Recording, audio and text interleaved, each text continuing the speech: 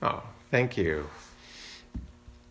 So, Vicky and I are sponsoring tonight's service in celebration of our birthdays. Vicky, of course, is ahead of me, having turned 60 on Tuesday, whereas I, much her junior, don't turn 60 until next Friday.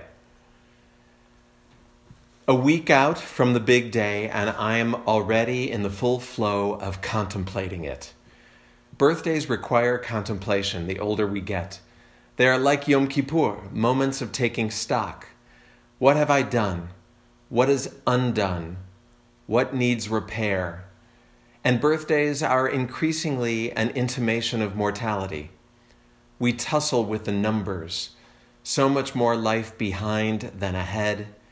And what are the odds that my genes give me? I remember when I turned 50, I was resistant. I was blue for months leading up to my birthday. Maybe I was grieving the irrevocability of time. Maybe I was feeling sad for all my friends and peers who had died of AIDS in the 1980s and 90s, who should have been reaching 50 with me. I couldn't bear the roll call. 40 had its challenges too. My father was dying, and I was in no mood to celebrate, although there is a good story about foiling my own surprise party that I may sometime tell you if you liquor me up a bit first. 30, I don't remember what I did on my 30th birthday, but I was in my Saturn return. I was steeling myself to leave a relationship and was, unbeknownst, about to lose my job too, without which loss I could never have become the glamorous and marginally famous drag queen that I was for 21 years and still am on the inside. 20, another surprise party story in which I happened to pass in traffic the friend who was taking me out to dinner an hour later, and his car was full of friends of mine, and I realized dinner was going to be an ambush.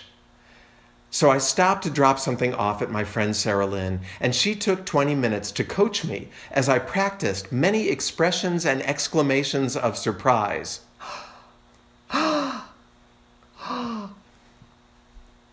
Until she was satisfied, I could react convincingly when they all jump out from behind furniture.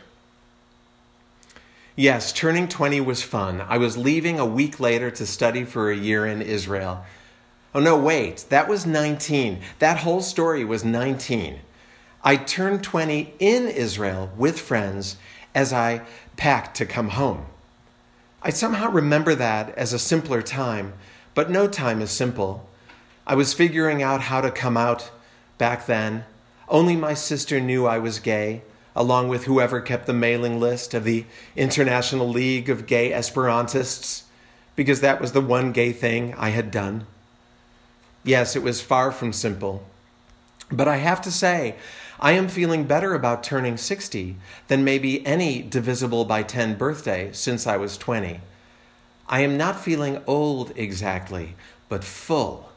And the fullness has both happiness and sadness in it, loss and fulfillment, a richness. I feel glad, or it feels right, to be entering the generation of elders. There is a different flavor to this milestone birthday than others, because this time neither my father nor my mother is walking the planet. Psalm 27, the psalm for the month of Elul, this month, my birthday month, says, Ki aviv imi azvuni, v'Adonai yasfeni. My father and my mother have left me, and Adonai gathers me. The psalm captures the vulnerability, the instability, the wobbliness when you find yourself at the front of the generations for the first time. But I am not feeling abandoned, but gathered. My parents' absence has evolved into a constant, subtle presence. They are part of what I am gathering into. Even the death last week of my lifelong rabbi, Mark S. Shapiro, who influenced me in more ways than I could explain, whose example first inspired me to be a rabbi, although I will never do it as well as he did, if only you all could have known him. Even his death, one of the hardest losses I've experienced outside of my parents, doesn't leave me feeling forsaken or alone. Instead, I feel gathered up now into his legacy, stepping into my fullness to carry on his work. In other words, although he was trying for years to pass it on to me, I now feel ready to catch the baton.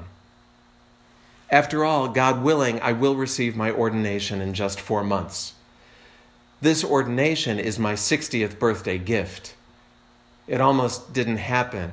In 2015, I sat for lunch with Shoshana Firstman, struggling with the decision of whether to go to rabbinical school or not. I'd already been serving this congregation for 7 years. I had an outsider's pride. Who needs your stinking piece of paper? But I wanted it. I wanted the learning and the community and the classmates and the piece of paper too. Finally, in a last-ditch effort to talk myself out of rabbinical school, I exclaimed, "But if I start now, I'll be 60 by the time I get ordained." Shoshana reflected for a moment, shrugged, and said, "But you're going to be 60 anyway." And there it was, my unspoken conviction that all fruition must come before age 60, while I'm still young in my own estimation. That if I didn't achieve whatever on some timeline, then I'd failed and I might as well give it up. I sat across from Shoshana and laughed at myself, willing to deny my future self all sorts of fulfillment and joy, just because I thought 60 was too old. So now I get to receive this time-release gift from my 55-year-old self. Sure, it is late in the game, but it's still in time. I took a walk today, my first big walk since the fires began, and I found myself scouring the bushes for the last blackberries of the season. It's been a month since I'd been on the road, and the bushes had been heavy with fruit. Now, they were sparer, for sure. There were outdated berries, shrunken and leathery, and there were some first coming in, red and bitter. But then there were some balancing right on the edge of past and future that were perfect, despite the season, and they melted to syrup in my mouth. This week's Torah portion, Ki Tavo, instructs us that when we enter the promised land, we must be mindful of our blessings. Our first fruits we offer to God. We present them to the priest while reciting a formula stating our lineage. My people were wandering Arameans. They went down to Egypt and were enslaved there until God freed us. And beyond the first fruits, a full 1/10 of our produce is embargoed. It can only go to those in need. I feel as if on some level I am stepping into a promised land. Promised but never guaranteed. And to my surprise, it is still blooming and fruiting. I resolve to offer up the first fruits, whatever they may be, to this lovely, challenged, glorious world of ours. I resolve to remember my journey and the collective journeys that brought me here. I resolve that whatever ripens in the time ahead, I will remember to give some of it away. Stepping into a promised land, I find the ford and a walking stick and begin to wade across toward the next decade. With me are family, friends, and also the dead, always at my side. My 60-year-old eyes can't see so very far ahead, can't make out the landscape or the length of the road. But I am eager, well-nourished from the richness of the years, and open to whatever happens next. Maybe I'll meander. After all, my people were wandering Arameans, I am told. With walking stick and berry-stained fingers, I draw myself onto the far shore.